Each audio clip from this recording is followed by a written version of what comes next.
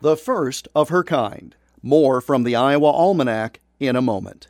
A new year brings new opportunities for Iowa soybean farmers. From biofuels and policy to a changing market landscape, many factors impact the value of Iowa's soybean crop. Learn about these trends and more by attending Farm Forward, powered by the Iowa Soybean Association, on January 30th.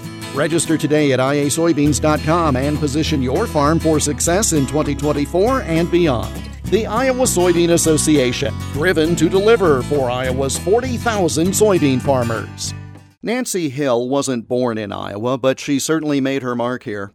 Born in West Cambridge, Massachusetts in November of 1833, she served as an Army nurse during the Civil War. The chief surgeon there was so impressed with her work that he encouraged her to study medicine. So after the war, she went to the University of Michigan, which was the only medical school at that time to accept women. She graduated second in her class at the age of 41, and that's when her Iowa story begins. Dr. Nancy Hill moved to Dubuque in 1875, shortly after graduating from medical school. She was the first female doctor in Dubuque and one of fewer than a dozen in the whole state. She practiced medicine there for nearly 40 years, specializing in obstetrics. By her own count, she delivered 1,000 babies during that time.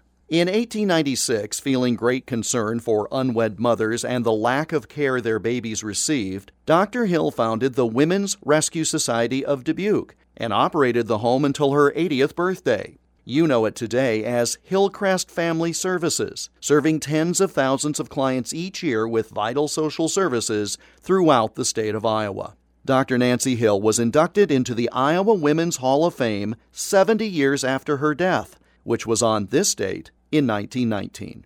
And that's Iowa Almanac for January 8th. I'm Jeff Stein.